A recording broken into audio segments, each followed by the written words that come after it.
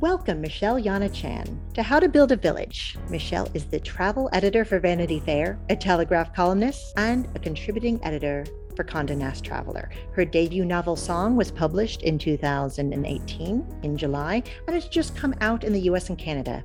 She is presented for the BBC on The Travel Show and for Radio 4. Welcome, Michelle. We had the pleasure of meeting each other back at CNN many years ago, but I am honored to call you a friend as well as a former colleague. How are you doing? Well, likewise, Jill, and it's a joy to join your podcast. I'm very well, and thank you for having me.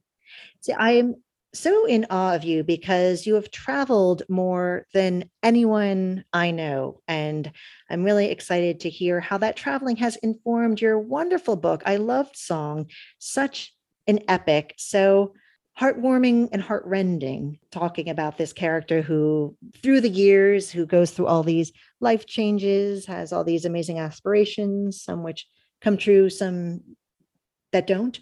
I'd love to hear, how did your personal travels and your personal family history inform your writing of Song? I mean, they say that your first book, you start writing at birth because it's just kind of a life's work. And I feel that probably was correct for me with Song. It's fiction, but it's an intermeshing of some truths as well as some imagination. And so there is some personal history that underpins the story, which is set at the end of the 19th century. It follows a journey. The story begins in China, follows a boat journey of a young boy halfway around the world, doing what so many people do today, look for a better life somewhere else, and now would be called an economic migrant. Then were called indentured servants. So it was the post-slavery years when a lot of the labor had dried up in the colonies because slavery had ended. And so they came up with this new system, tantamount at times to slavery, but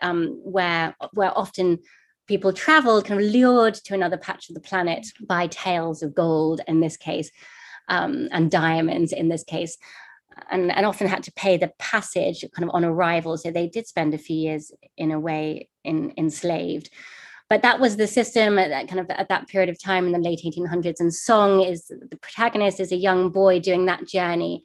And then most of the book is set in the country where he aims to get to, Guyana, formerly British Guyana at that time, which is on the shoulder of the northeastern part of South America, wedged between Venezuela and Suriname, from formerly Dutch Guyana. So you get a real sense of this is all the kind of broken up colonial area. On the east of Suriname is French Guyana, which still is a colony or dependent. So that area kind of he arrived in and spent a bit of time kind of trying to break free of the bonds of indentured servitude, and then looks to go from rags to riches in the rainforest. And the story is of his life. So you're right, it's quite epic because it follows his life journey. And I guess a lot of the big themes of writing today of identity and belonging and borders, and a lot of those themes have been a big part of my life too. So that's maybe the intricacies of the plot. But I know Guyana. I still have so I had someone in my history has probably made this journey. That's about all I know in terms of the truth of family history. But there was a lot of Guyana today is a real mix. It's a real melange of people who've come there from all over the world. It's a small population of 500,000, and most of the country is rainforest. And I know it pretty well. I've been there a number of times. Although actually a lot of the rainforest in South America mimics other patches. So whether in Brazil or eastern Ecuador, the rainforest has a similar feel. And I've used a lot of experiences on rivers and on the floor of the rainforest and up in the canopy even. So a lot of my travel stories I've kind of gleaned for kind of useful details for the book from actually moving in those places.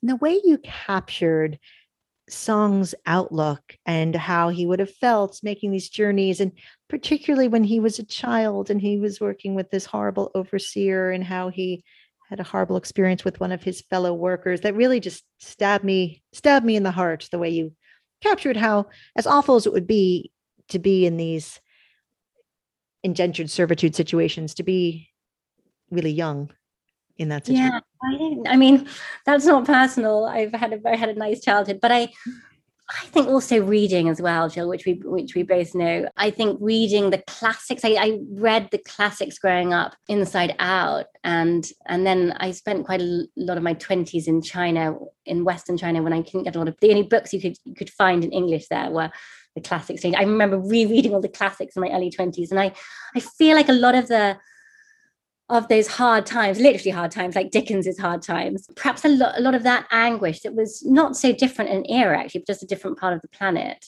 Jude the Obscure, Pair of Blue Eyes. Like I can think of some of those books where, children are growing up in a time where education isn't just assumed and comfortable homes aren't just assumed. And so probably a lot of that I feel has probably come from reading. On top of that, though, of course, my travels have taken me to places where I see a lot of poverty and social injustice. And so I have probably looked into the eyes of these kids, of course, maybe not kind of unpeeled the layers as deeply as I might have needed to for this kind of research. But I guess a combination of all of those things that, the child used as a character, and the child becomes a man, of course, but this boy to show kind of the vulnerability, but also the hopes and the kind of wide-eyed naivety as he kind of what he desperately wants to leave his family to go and hopefully find riches to kind of bring home and then save his family. It's a kind of quite a classic tale if you're coming from a position of poverty or vulnerability. And so I wasn't inventing a wheel. I feel like it's a very traditional kind of novel, and probably it's quite textbook in style. I chose an unusual part of the world, perhaps. I think I know that. Like a lot of people don't know where Guyana is, because when people ask me where I'm from and I say the word Guyana, some people think it's New Guinea or Papua New Guinea. So I'm conscious that I was wanting to give limelight to a place that not everyone knew of, and also that allowed you to write about, to give it some novelty too. There's not a lot of books that have come out of that part of South America. That's interesting that you say. So when people ask you where you're from, because of course you've lived a lot of different places, what do you tend to say most often? Do you give different stories depending on who asks? I don't think I do. I think I say my dad is from Guyana and my mum is from the Czech Republic, is what I say. And then it always begs the question, what about you? So I guess that's always my short answer. So I kind of go to my parents, because I think I feel, truly, without sounding too bourgeoisie, but quite nomadic. And I moved around from a young age and studied in different places and then worked in different places. And I've had my kind of longest period, I think, of not having moved until a week ago, where I just moved from London to Singapore. And so I think it's always quite a simple answer. It doesn't really vary, but I do get pestered about that, because I think I don't look, people don't really know what a Guyanese is. But I mean, I'm mixed race, so my dad's quite mixed as it is. My mum's fairly Czech looking, but yeah. So I mean, it's the nice thing about that is also that you do blend in. So when I was living in Western China, that area of the country, Xinjiang, where there's been so many reports about the Uyghurs, that area actually is quite mixed, because it's on the border with Kazakhstan, and there's a real Eurasian look, and they have very flat tones in Chinese. So when I speak quite bad Chinese, they will think, oh, she must be a Xinjiang then, someone from that part but equally, when I'm in South America, I kind of get it too. Like they think I'm from there. I in Bhutan, I remember it happened. Like, it's nice. I like that sense of camouflage or chameleon likeness, where you feel like you can fit in. Of course, I'm sure a psychologist would have a field day about my unrootedness, and my mum's a refugee, and my dad's also an economic migrant, kind of like Song was in a way. And like I am, like I'm traveling halfway around. I mean, I've been traveling and moving for work since I graduated from university. So I'm absolutely an economic migrant. Of course, I'm not getting into lifeboats on the north coast of Africa trying to get to an island in the Mediterranean. Like, it's a very different way of traveling and moving that I do. But I understand that impetus and that drive to be somewhere else, and the freedom that you think that might represent, and the adventure as well, in a way. If you're not leaving civil war, or if you're leaving just I mean, this has been happening, I think, a lot on the border between the US and Mexico. And sometimes you're leaving a very violent nation and a violent situation in the neighborhood that you're from. But sometimes you're just looking to kind of get paid more, or find an opportunity, or the streets are paved with gold. And I get that. I totally get that. Or love, meeting someone from another place. And oh, much more romantic. Let's do love rather than money. So you've traveled so many places professionally and personally. Do you have a favorite or one that a place that resonates with you more than another? Yeah, I think I probably do. I love where I'm now, Southeast Asia. I love this patch. I really love Laos and Myanmar, Nepal, Bhutan. I love that kind of area. And then I love East Africa too. Swahili speaking kind of countries. I tried to kind of find common denominators of, why these areas speak to me. And maybe the other one is that whenever I go to a place where there's been conflict, I just have such warmth and such hospitality offered to me. And it's just not a fairy tale. It just is true. And I don't know if there's just this real understanding and appreciation for every day that you wake up alive. And perhaps that's what it is. Or maybe it's also the fact that, a visitor is quite a novelty. Some of the places I go to, Yemen, I know I had such extraordinary warmth and hospitality. Chad, you are perhaps more unusual. They see less visitors. So it's interesting to kind of meet someone from outside and hear their stories and be curious towards them and inquisitive. But it's always the places, Western Uganda, Eastern Congo, like that area's had such a tough ride. And the people there could not have been kinder to me or sweeter or more generous when they have come out of such tough times and have very little to their name. So there are a few places that do that I do resonate with me. You're right, but I love to go. I genuinely love to go anywhere and everywhere. And people say, "Oh, you've been to Greenland. Like, why would you go?" But I have only been in August and March. Like, everywhere is different in a different month, and that's why you'll never run out of planet, because there'll be a different season or a different set of people that you meet. There's always a different experience. So I do repeat, like I go back a lot. And of course, that's fascinating too. And it's also really useful as a reporter to have that long game with places that you've been to 20. I just wrote something on Cambodia, but I was there the first time in the early 90s when the UN was brokering elections. And to have that kind of long view to talk about the intervening years and having visited intermittently over a period of time it's so helpful to show, a degree of intelligence when you're writing about it and not just parachuting in to write one story. So when you visit a place, how do you get to know it or interact with the people there? How do you encounter that warmth and hospitality, when you're coming in cold, or if you've been there before? I guess that makes it easier, but how do you really get to know a place? I always travel alone if I can. Like occasionally I'm paired up with a photographer or a crew, but if I can, I'd rather travel solo and then get the photographer to kind of follow.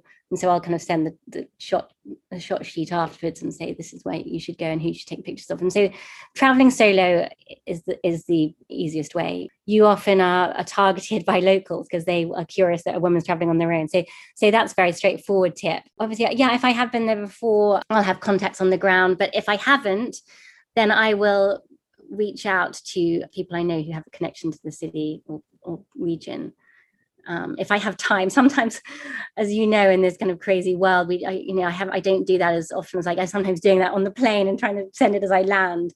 So I kind of reach out to spread the net, and sometimes those connections are quite random and perhaps unconnected to the thesis that I have in mind for a story, but it always tends to germinate into something interesting. So I'm strong on networking, I guess, in a way. I'm strong on kind of reaching out, and very generous equally when people do that to me too. Like I will absolutely open metaphorical Rolodex and give any telephone number to any reporter who, competitive or not, who asks for it, because it's a different story. It's so helpful. It can really make or break a trip. Sometimes just one extra context, and then definitely I'm sometimes arriving with unarmed in a way, and And the best places are often bars. You walk into a city. If you're, I'm trying to think of like maybe Khartoum. I didn't have a lot of contacts in, and so, but there's a lot of cafes that are along the Nile, like where the white and the blue Nile mix. There's all these little cafes around there, and I just plonked myself there and for a bit, and managed to rent a car from someone and find a connection to take me up to some of the pyramids up in Meroe. So I think it's putting yourself in kind of social situations, slightly just watching what locals do, seeing where they gather, talking to the barman, dare I say it, that's a really useful one. I'm constantly writing, in the evening at bars, and then the barman is this huge resource always. And I'll cold call sometimes. I'll cold call the ministry, perhaps. If I don't really want to be known, then I'll cold call. I'll go into books, like secondhand bookshops, really useful contacts. Yeah, I mean, a lot of rambling the first day, and it has to be quite quick, because often we don't get given much time anymore. The more time, the better, obviously. But if it's fast, and I'm really, I hit the ground running on the first day, and race around, and people suggest something, and I'll follow it. Absolutely follow up everything that anyone says. So I think following a lead, being flexible, so that, if you have a bit of an itinerary or an agenda, just change it or chop it or cancel it or do something, but listen to the suggestions that people make. And my last question is always like, is there anyone else you think I should meet? And that is, that always opens up, I think, 3 more people that I then meet. And it tends to, I tend to have my column actually at the Telegraph is called The Kindness of Strangers. And that is what I have experienced, that it's strangers who have built my stories and built my career in a way. It's them who I'm grateful for. I have messages to tell, stories to narrate, but if it wasn't for all that warmth, I would have nothing to express. Now, and so you mentioned bookshops. Are there any? What books would you recommend for inspiring a love of travel, or what's inspired your love of travel? Would you say, if there are any, or informed it? It's a really travel writing has, like, when I was young, I really read a lot of travel writing. Like, that is definitely kind of, it made me want to be a travel writer, I guess. But it was the conquering style of writing, in a way. And it wasn't this empathetic travel writing that we have now. So it was people climbing mountains or crossing deserts or documenting a people, but in a very Orientalist way. None of them, which I really recommend, whether it's Thesiger or even the women of that time. I love that I've read and loved those books at that time of my life, that I read them and loved them.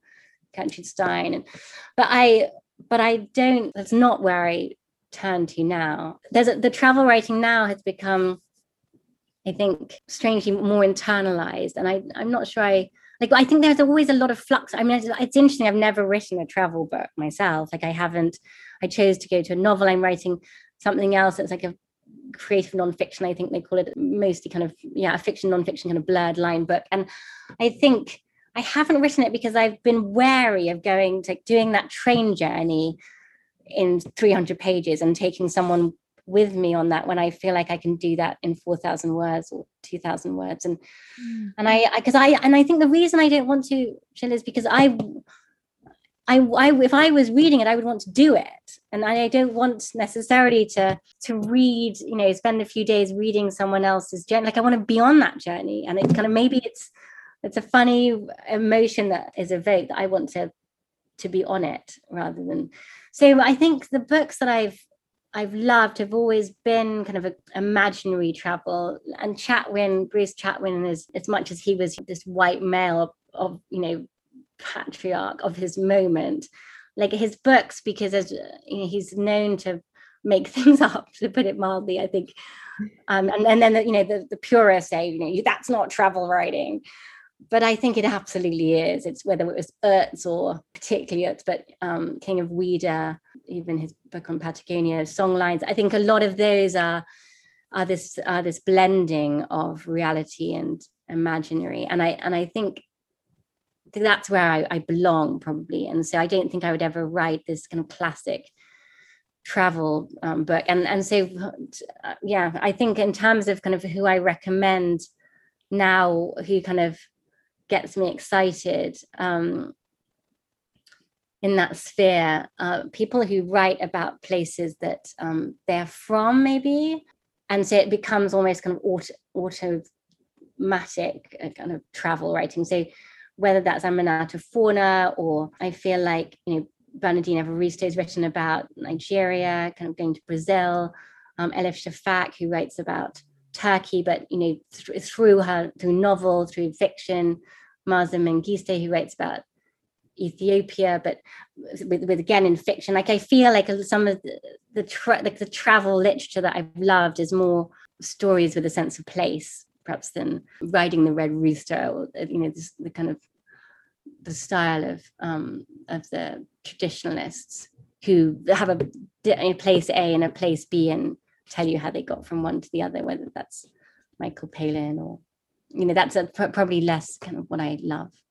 Well, one of the things I loved about Song is I felt like I was there with him, like you felt you had like that you described the water and you described like foliage. It just felt like I was in that place.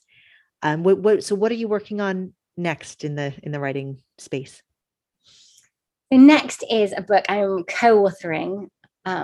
We've called it Two Friends. It just kind of got its name. And Shanaz Sutawalla is my co-author. She was a fellow journalist with me at Newsweek magazine 20 years ago. And she's gone into academia. I've stayed in the media, but our friendship has continued. And so there is some truths and creative nonfiction, I think, as this genre is called, where we start the kernel of a friendship in a bureau in London around 9/11, and there are highlights and lowlights of the friendship for the next 20 years until we reach the present moment. And then the second half of the book trajectory is in the future. So we speculate for a couple decades going forward. Curiously, we wrote a pandemic into the future, before the pandemic, so we've had to pull that into the present. But wow. So it spans about 40 years. The strapline that I still love, although Shanaz doesn't love, so I probably shouldn't say it, but I will, because it's concise, and that's my journalisticness that comes through. But it's in my head, it's friendship in a post-trust world, and that kind of is something that is an undercurrent for me, because I feel like so much is dismantled over the 2 decades since 9/11. We've just obviously had that anniversary, but whether that's in the justice system or political system or the finance system or media, while all this, all these challenges and tests for a friendship, there's two women and how their lives kind of move in and out and ebb and how the friendship ebbs and flows too, and then we take that forward into the future. And I absolutely have loved doing this book, because Song actually was quite a labor. I think writing it with someone else has been really helpful for discipline. Like, her time is precious, my time is precious. And when we get together, we just get it done, which is so uplifting. And as opposed to just chewing the end of my pencil half the time. So that's been great. And it's been, we tell each other off and shout at each other at times and raise our game between each other, and that's been great too. And then we write. I mean, our methodology has really been interesting, because we started before the pandemic, but of course everyone's does online Zooms or whatever now, but we have well before that we're kind of writing in Google Docs absolutely simultaneously in each other's sentences, editing each other and deleting each other, and while the other one rewrote it, and while on like another screen was on Whereby, the equivalent of Zoom, and that's how we've been working, and it's been brilliant. Like we're amazed at how successful that's been, and we're nearly through. We're kind of deadlined in a couple of months, and then I hope it will be out in a year. So if these things are slow, I mean, they are from my point of view. But really excited about this one and other stories. The publisher has bought it. I love their list and I love what they're doing. So I'm excited to be part of their team. Great. And what else can viewers and listeners do to find you? Oh, I have a very out-of-date website, which is michelleyanachan.com. And, I'm on all the social channels, but probably not as actively as I should be. Well, wonderful. Well, congratulations again on Song's success, and thank you for taking time to stop by. Jill, thank you for having me. I've loved it. You are a joy to talk to.